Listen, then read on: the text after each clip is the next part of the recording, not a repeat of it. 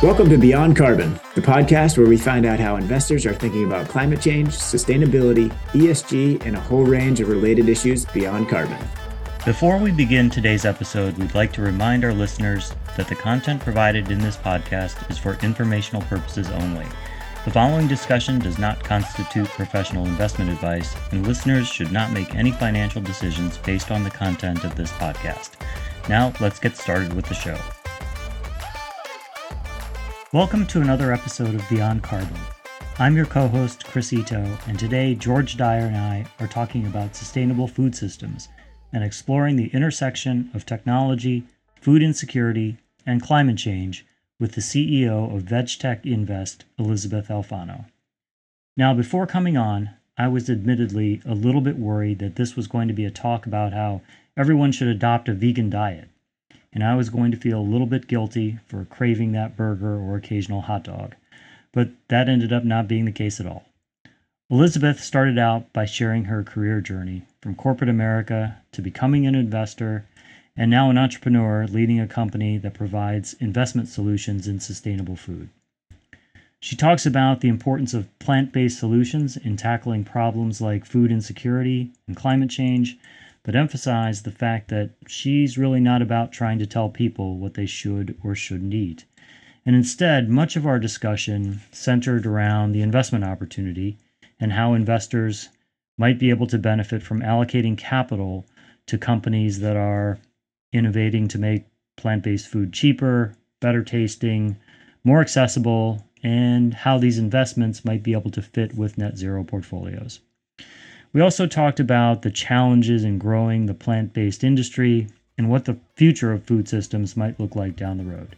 So sit back, relax, and dive into the future of food with Elysabeth Alfano.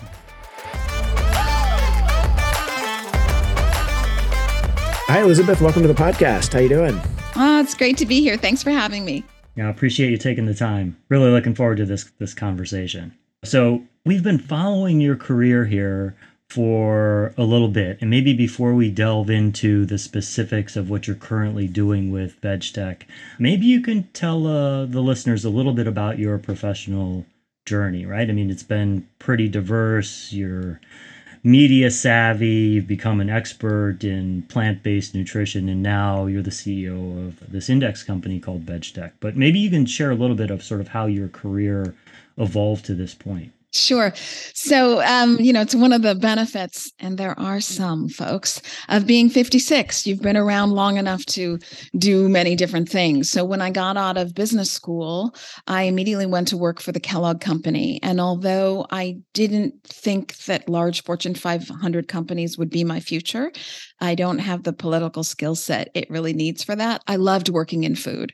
And so immediately after graduate school, went and worked on Special K and Frosted Mini Wheats, exited that and started my own business. And when I exited my own business, and entrepreneurship really speaking to me much more than a Fortune 500 company would speak to me, I exited nicely that company. And so I had time on my hands and I delved into investing, which I'd always done on the side. But now after that entrepreneurial exit, investing was sort of my full-time gig, if you will. And I was investing for a small family office. And at the same time as I was investing for the small family office, I was starting to educate myself more on diet changes and what I would want to do there for myself personally. And then once I realized, way beyond nutrition, there are things that one can impact through food, such as food insecurity, climate change, biodiversity loss, mitigating pandemic risk, animal welfare, of course, human health and human health care costs. I started looking into the geopolitical aspect, if you will, or the larger issue of food and what it can do. So at the same time, now remember, I'm still investing for a family office, and I realized through my own journey that the food system was going to change, and it would be a radical change because it no longer works for society.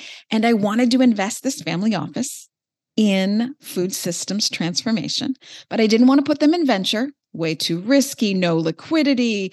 You need to dive in with some pretty big ticket numbers, et cetera. I wanted to put them in an ETF. I couldn't find it anywhere. So I thought, well, now that's crazy because I've done the research. BlackRock's going to do this, obviously, because it's all here.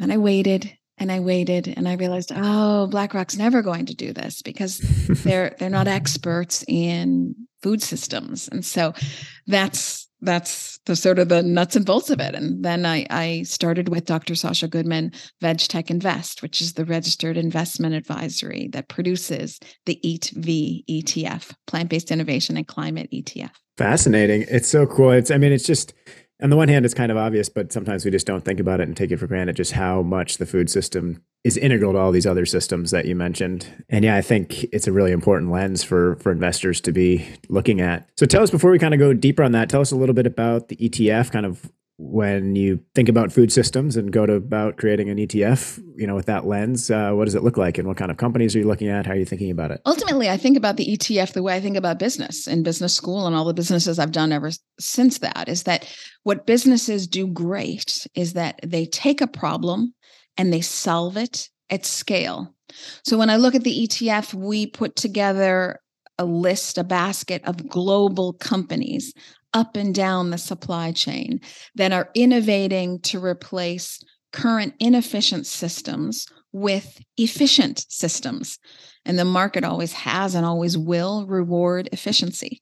So from a very bird's eye view, that's what we look to do with the ETF, really impact. So screening in. Sure, we screen out for ESG as well. So we're not investing in companies that are really supporting old legacy systems, which worked great for us in the past. We all grew up, eating lots of meat and dairy and love it. And we still do, but it's just not working.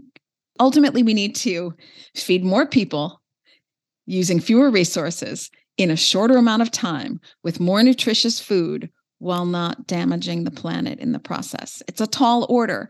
And so that our current system can't do it, but there are companies innovating to use much less land, much less water, much less deforestation. And we can go into all those things if you'd like. Is shareholder engagement an aspect of it too? Do you hold some of those legacy companies that are innovating and rethinking systems as well? I love this question because yes, shareholder engagement is a big part of what we do, but no, we don't hold on to the legacy companies. Shareholder engagement is something we do twofold. For the companies up and down the supply chain that are in the ETF, we really do shareholder engagement around more disclosures, get more data, there's this big anti-ESG discussion going on, but, ultimately one makes a good decision when one has access to good data.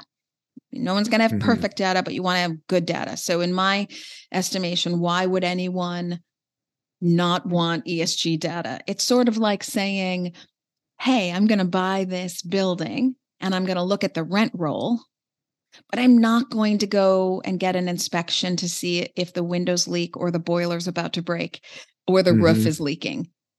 I'm not interested in the risks that could come from having to put $40,000 into a new boiler. I'll just look at the rent roll. And that's what ESG is for me. ESG gives me all this other data, like the inspection report on the building. Anyway, I've gone off a little bit on a tangent. I'm sorry to do that. No, it's a great analogy though. Yeah. But so ultimately we want as much information as we can get. And so we do shareholder engagement for more disclosures. And then we do shareholder engagement with the legacy companies saying, hey, start moving to more efficient systems that pollute less and that damage less. Right now, animal factories produce 32% of the world's global methane. Now that methane, I'm sure you've talked on this show how nefarious methane is, but the good news is about, I'm sort of a happy person. The good news about methane is it's a silver lining in that it has a short window. So you can actually impact climate change with methane if you reduce methane. So we have to reduce methane. We have to reduce deforestation. 41% of the world's tropical deforestation comes from animal factories. We really do shareholder engagement and say, we will consider you for the fund if you move towards it, but we don't bring them in. We do the shareholder engagement, not having them in, saying, here's the carrot, come to us. So you could see at some point then perhaps that the more traditional sort of industrial food companies could one day, if they demonstrate that they are transitioning their business models per se, they could actually become part of the universe for consideration in the ETF eventually. I'm doing jumping jacks just at the thought of it. I mean, if you want to bring down methane, if you want to bring down pandemic risk, if you want to bring down deforestation, if you want social justice in that you want people to all have access to food, those legacy companies have to shift. Yeah. Right now, I can't express this authentically enough or more passionately enough. This is not a slam to how anyone eats or even to how anyone produces food. There was a time when it all made sense and it all worked. It just doesn't now. And we need them to get on board. You think how many people can afford a filet mignon? Very, very few. Filet mignon is that small piece of beef in the 1,000-pound cow. Boy, but if you start innovating to make beef from animal cells and you don't have to cut down trees, grow crops, give those crops that have fiber and protein to animals, and then the animals need land, water, time. I've got to cut down more trees, grow more crops. All that waste means we're not going to be able to produce enough food for people. If you bypass that awful cost of goods sold, it's just an awful business equation. I'm speaking just numbers now. The legacy company can make more money and it can be filet mignon for everybody. So you're making it just the piece of meat that you want in that controlled environment. So while utilizing less resources. So these are the kind of companies and innovations that we get behind. And we really anticipate, nobody knows the future, but great financial growth, because the technologies that are adopted en masse are the technologies that bring things to us that are more convenient and cheaper.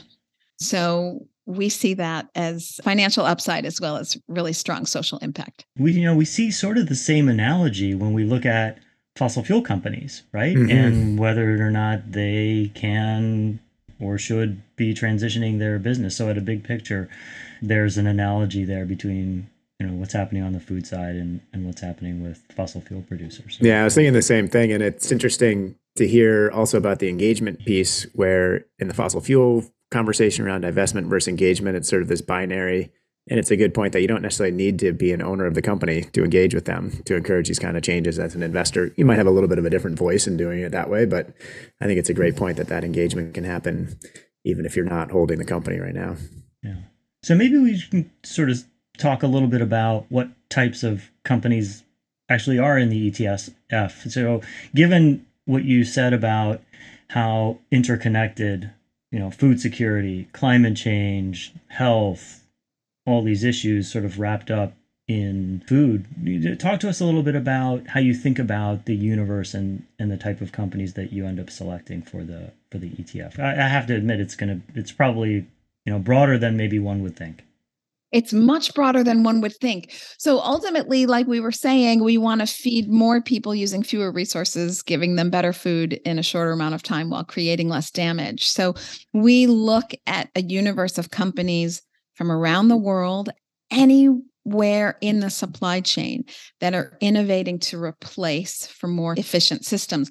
So that might be ag tech, anywhere in vertical farms and greenhouses and sustainable fertilizers that are helping us get more things like legumes, having so much protein and being this great cover crop and helping us get away from monocropping. And, legumes can be just rice and beans. My gosh, who doesn't love that? Or they can be turned into Beyond Meat steak. I mean, they make that, which is a super clean label. They make Beyond Meat steak out of fava bean. So anyway, so early on in the supply chain, then we look at those innovative companies that are really producing novel technologies, like Ginkgo Bioworks, that is licensing out their precision fermentation technologies so that others can make products out of that. If you'd like me to explain precision fermentation, I can in just a second.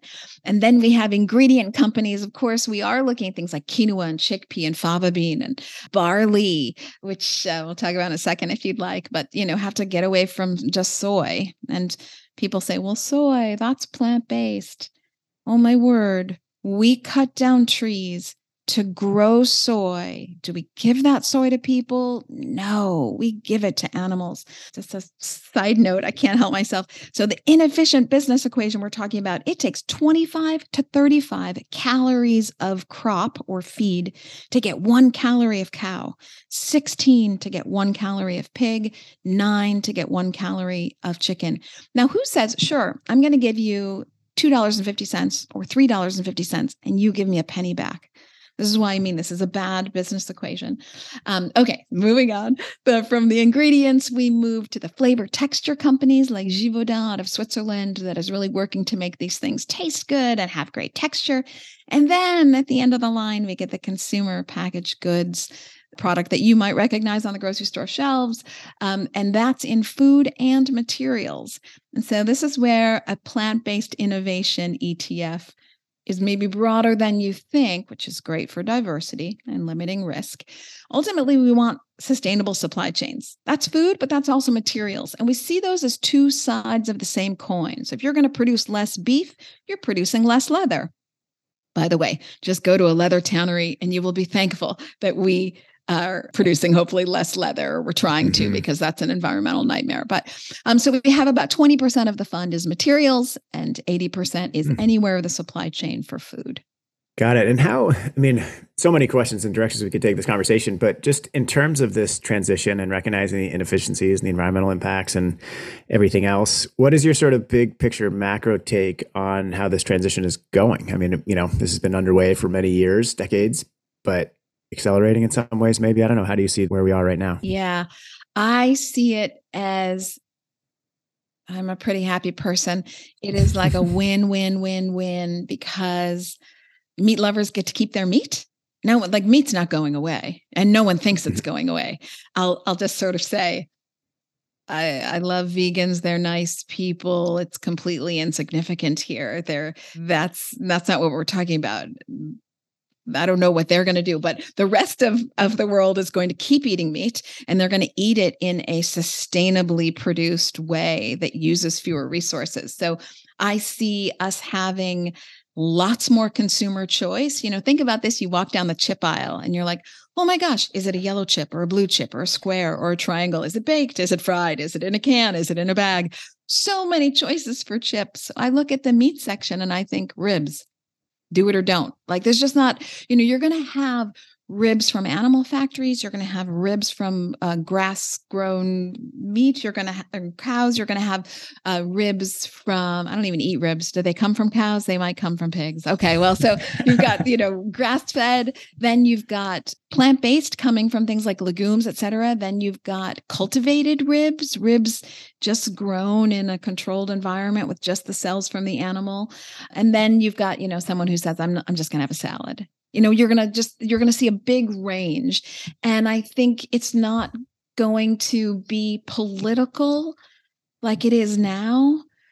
It's going to be seen as an issue of national security for America to start innovating, to bring real growth and jobs, growth in terms of wealth, growth in terms of jobs, back to America for producing food in a very innovative way that's going to be a part of our national security. I think that's where the conversation's going. Where do we stand on the cultivated meat question? Because I think, am I correct? Like what we see in the grocery store now with companies like Beyond Meat, et cetera, those are mostly plant-based meat products. Is that right? 100%. But they're working on the cultivation? Yeah, I don't know that Beyond will ever get into cultivated meat, but there are some great minds working on cultivated meat. And cultivated meat in the U.S. has been approved by the USDA for 2 companies, Upside Foods and also Good Meat, which is a subsidiary of Eat Just.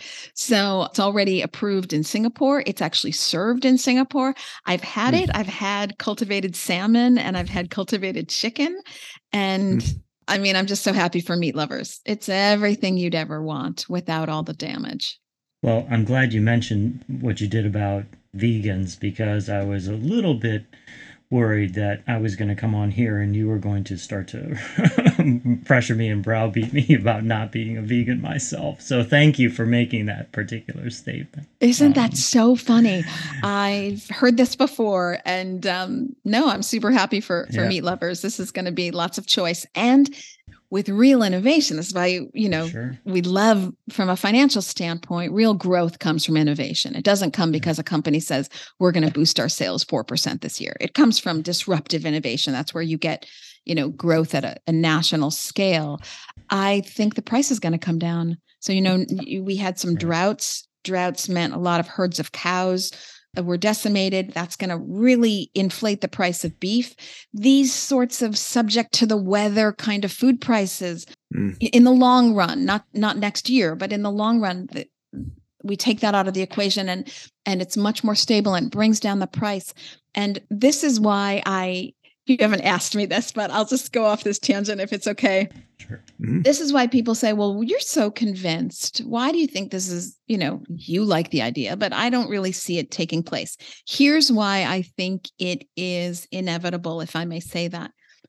Yes, you have younger generations, millennial, Gen Z, and they are wanting to see transparency in the supply chains. They're wanting to know about justice throughout the supply chain and damage throughout the supply chain. And they want things that are better for animals, people, and the planet. That's fantastic.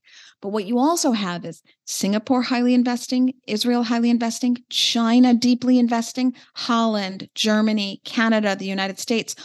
Food security is an issue of national security. Feeding people is the way politicians stay in government. So there's a lot of money, including Biden's recent bold goals around biomanufacturing, which includes alternative proteins and precision fermentation. So there's an acknowledgement from governments around the world that they need to move this way. And then industry, the legacy industry, JBS just invested heavily in cultivated meat. Tyson has plant-based products. Maple Leaf has plant-based products. They want better business bottom lines, and they know that there is pressure to stop externalizing the cost to society of the environmental damage they create. Yeah. Again, sounds a lot like fossil fuel companies, right? Externalizing costs. So interesting. I would love to hear more about the climate intersection of all of this, because I know that's pretty central to your work. Yeah. And, as Beyond Carbon is the name of this podcast, we focus a lot on climate, but also these issues that relate to it in multiple ways. So yeah, just curious, how you think about climate and particularly climate accounting in the ETF. Thanks for this question. And I will say every day it evolves, in that this is why we ask for disclosures up and down the supply chain for emissions with all of the companies in EAT-V, because the better data we have, the better we can do this. Currently, what we do right now, with the help of Ethos ESG, which was just bought by ACA Global, as you probably know, we are determined or certified as carbon neutral without buying credits. And the reason we're certified this way is because we're avoiding making the emissions in the first place. So we're not needing to buy the Band-Aid of credits. And the reason we avoid making the emissions is because we're not investing in those meat companies. So as we invest in the replacements to that highly emitting industry, just by avoiding emitting these emissions, we have a very powerful sort of carbon neutral certification without buying credits. I think this is an audio podcast, but if you go to EATVETF.com, the first picture at the top of the page really tells it all. And it's two thermometers, and it shows the global temperature potential warming of EAT-V and the global temperature potential warming of the S&P 500, the most innocuous investment that probably everybody has. And our global temperature potential warming is 1.18 degrees Celsius, way below the Paris Accords. And that's due to the power of emissions avoidance, and that plant-based innovation just isn't making those emissions to begin with. Now, the frightening part is the global potential warming for the S&P 500 is 3.2 degrees Celsius. So we know what the climate does at that, way above 2.0. So it's frightening. But the benefit is you can use EAT-V to bring down the carbon footprint of your overall portfolio as you consider it as an option in your portfolio. So again, I'm a silver lining kind of person. No, so for a net zero investor or even an institution that is committed to net zero, this is the type of sort of climate solution strategy that I think would fit that profile for an investor. And I think that the the climate neutral certification that Ethos has promoted, primarily, I think, for ETFs, right? If I'm not mistaken. So. I think that should be something that would be productive, and we will hopefully find more fund managers trying to pursue that. Do you know how many different ETFs that are out in the market that have that certification? Are you one of the very few?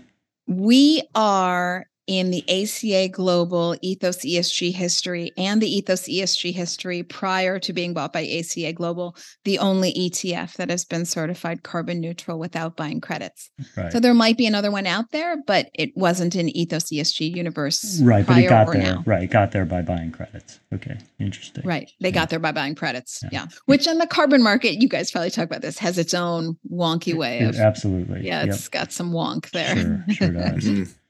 You know, so one question that I had as you were talking about sort of forming the ETF, given the interconnected nature of the issues, was when you were thinking about the investment opportunity, why did you or how did you land on expressing it through investing in public companies versus sort of venture stage or private equity? Because I think in my experience, when we talk about impact investing, per se, especially with institutions, they immediately gravitate toward private equity or venture stage investing.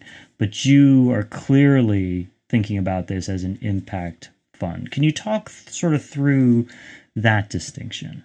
I love this question. And I'm thinking myself that I should do some webinars on this because I agree with you. Everyone thinks impact investing is venture or private equity.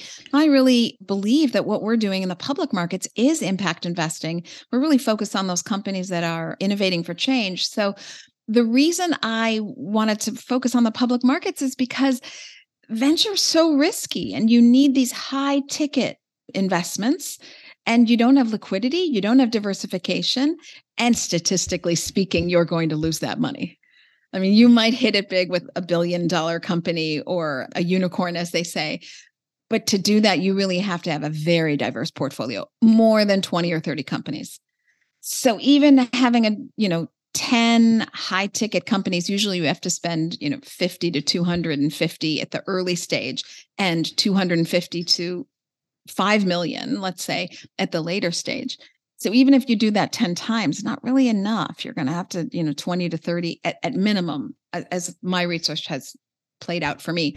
So that's risky and that requires a lot. Whereas I think of who are the people that are actively saying out there, oh, I'd like to see more environmentally conscious food choices. It's Gen Z and millennials. Well, we know they can't afford venture. So the people who are actually growing the sector and bringing it to everyone's attention should be able to participate in its growth. So that's another reason that the ETF really, is accessible for them. Sort of trying to democratize the opportunity in a way. Yes. Why not? Right. And how do you think about as we think about this as an impact strategy, how do you balance that? As you said earlier, you see these as good investments, better business models, just from a numbers and return perspective. So how do you sort of balance that if there are, is it returns first and then screen for impact after, or do you find a balance if there's, really high impact companies where you're not so sure on the financials? How do you think about that? Yeah, great question. It usually goes like this. We have our universe of those that are innovating for change. And then we make sure that none of them are committed to legacy industries in a meaningful way. So they don't have primary products that are in legacy industries. And then we really look at the financials. So what is their revenue? Do they have a moat around their IP? What's their kind of EBITDA growth? And then we screen again, just to make sure that they work in an ETF. They've got to be liquid. They've got to, come in and out of our ETF with ease and no problems of liquidity there, et cetera. But again, we cast that a wide net in, I'll even say maybe a creative net, in that we look up and down the entire supply chain and look at materials as well. Mm-hmm.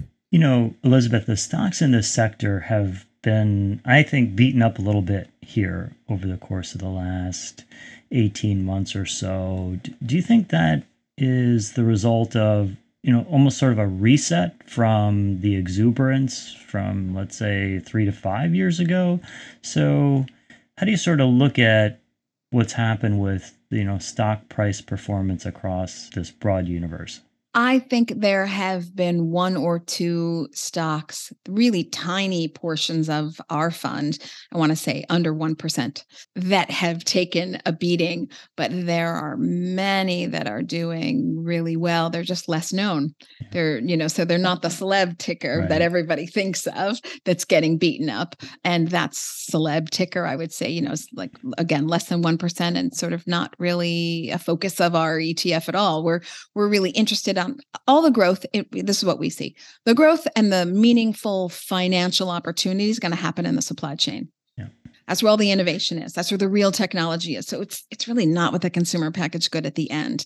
Although, if they're running a good company, that's great. But we really focus on that supply chain because, those innovations can be used by any company, be it meat or not meat, or dairy or not dairy, or, so you're looking, that's why we keep stressing, you're looking for efficient supply chain innovation. And that's what we're really doing with the ETF.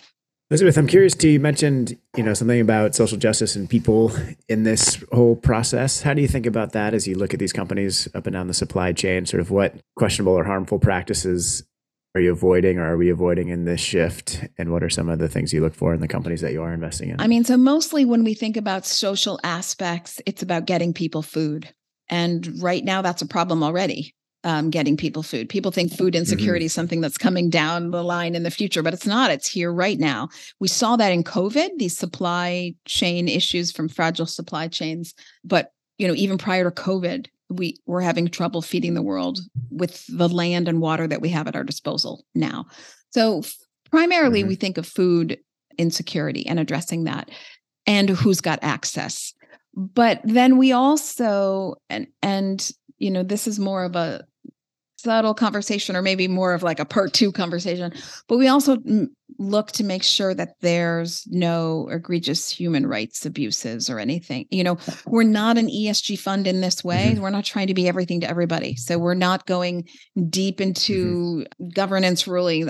First, I should have maybe said this. So we first do all the screens that we said we do. So not promoting legacy, really innovating, great financials, and has to be working in an ETF. And then we just make sure no one's a bad actor. Now, if you are in the public markets and you are big enough to have a footprint of any kind, you probably have a carbon footprint. I don't know of a company that doesn't. So taking into account that they're still running a business, but we look for any kind of human rights abuses, et cetera. Just make sure they're not there. So, Elizabeth, what about sort of the role of policy in sort of supporting and advancing the universe of companies that you're looking at? Can you talk a little bit about that? Are there any, let's say, specific policies that are on the table being considered that you think would sort of accelerate some kind of a shift to a more sustainable food system? I love this question because it's really what's happening right now. It's so incredibly interesting to me. So when you look at semiconductors or all the manufacturing that we're doing right now in the United States, we're kind of bringing jobs back to the US. We're investing heavily, and it's part of an issue of national security to be able to make electric car batteries and to be able to make semiconductors and know that we have access to that. We're not going to be subject to another country's will on that. We're going to start doing the same thing with food, and we're going to do it for food insecurity. We're also going to do it for national security. Whoever controls food, whoever has that innovation, we might not be trading in the future like we did with other countries in the past. And so right now we have supply chains that would cause enormous damage to the ability to have access to food if, China and the US sort of break relations, So I think you're going to see a lot of policy support, infrastructure spending to bring food innovation back or more robustly exist in the United States. It's interesting. And I'm curious. It kind of gets me thinking about the future and where all this is heading. And I'd love to hear your thoughts on what you see as some of the big challenges and opportunities as this shift comes through. And a couple of things that are just top of mind from some of the comments too. One is related to that do you see any risks?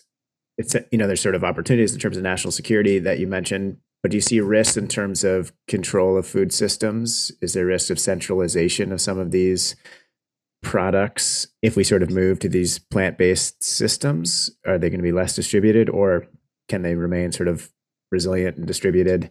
And I guess maybe related from sort of a health perspective, I think there's probably a lot of benefits here, but what are your thoughts on kind of the idea that these are in some ways more processed foods as opposed to how we've traditionally gotten meat from animals? And if we think about good, healthy, sustainable, food systems where we can raise animals that are local and natural and healthy, do you see risks there in terms of the nutrition and health implications of all this? So you have to have me back on, because that's like a 2-hour question.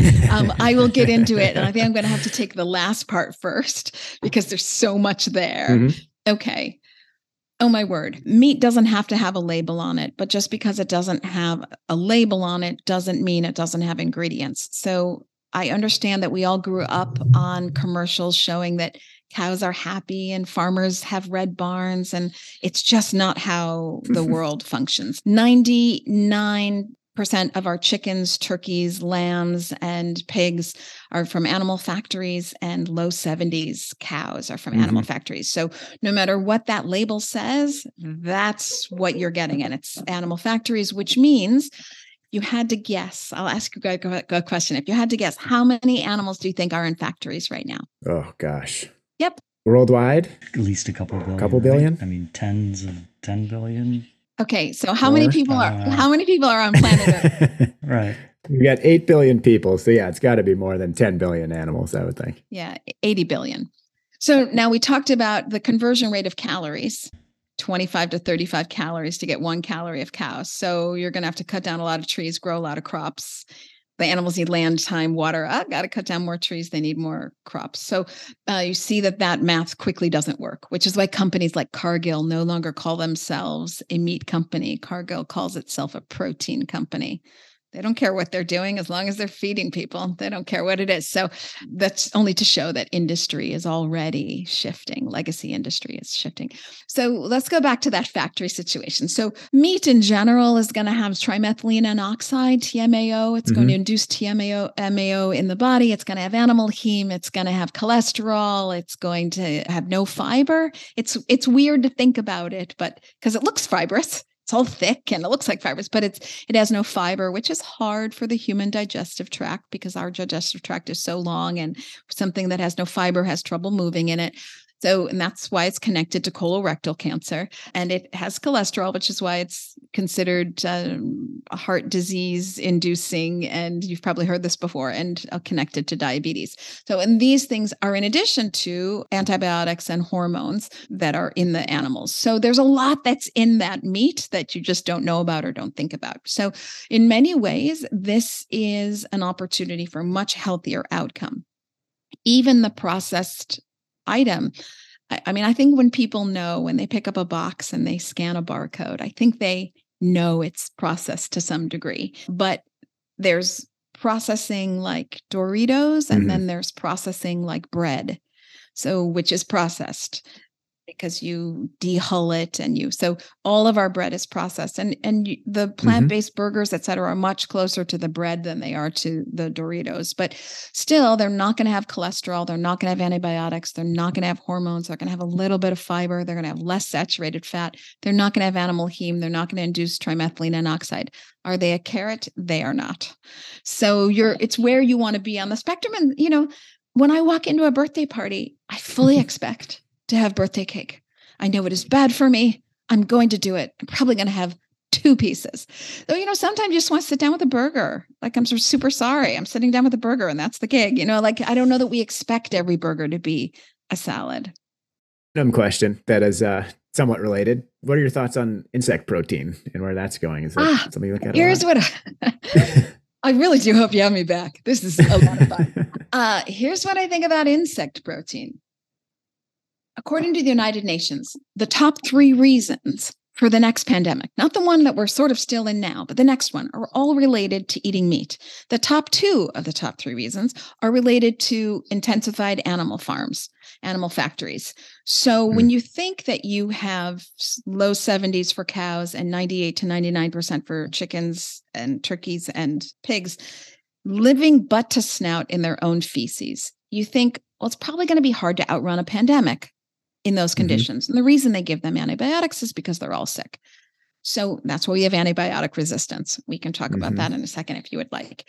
So when I think of insects being much smaller than cows and pigs, and I think of all the disease that has come from insects, malaria, the tsetse fly, yellow fever, I think it's insane to double down on animal factories from strictly a public health pandemic risk of controlling these small things that if they are sick en masse, because we need so many more of them than we need cows, you know, in terms of their individual ecosystem, it's asking for trouble. This is what I think personally. It makes sense.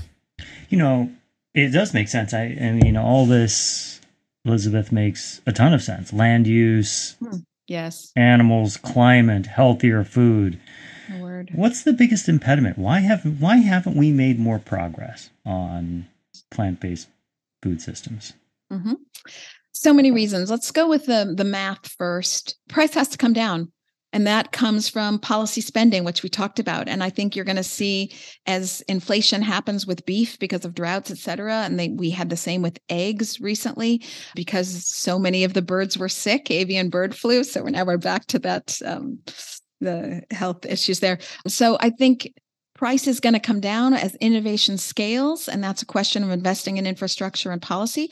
So you're going to see that. And when price comes down, it's just going to be the S-curve adoption that we think of. And I can send you, or anyone on this podcast who's listening, I can send you the S-curve predictions that are looking at like 2026, 2025, we'd start to really ramp up and be kind of in full mode by 2032. And by the way, there's a lot of money to be made. I'm not promising the future. I'm only saying at the beginning of S-curves, there's, whether it's food or other, there's a lot of money to be made during that time, but one can.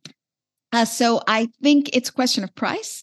And then I think, we do have to recognize the meat lobby is up there with the pharmaceutical lobby in terms of how much power they have. And when one asks me, and people ask me maybe 4 times a day, but aren't plant-based options more processed? They're getting that information, which is a very skewed bit of information from the meat lobby.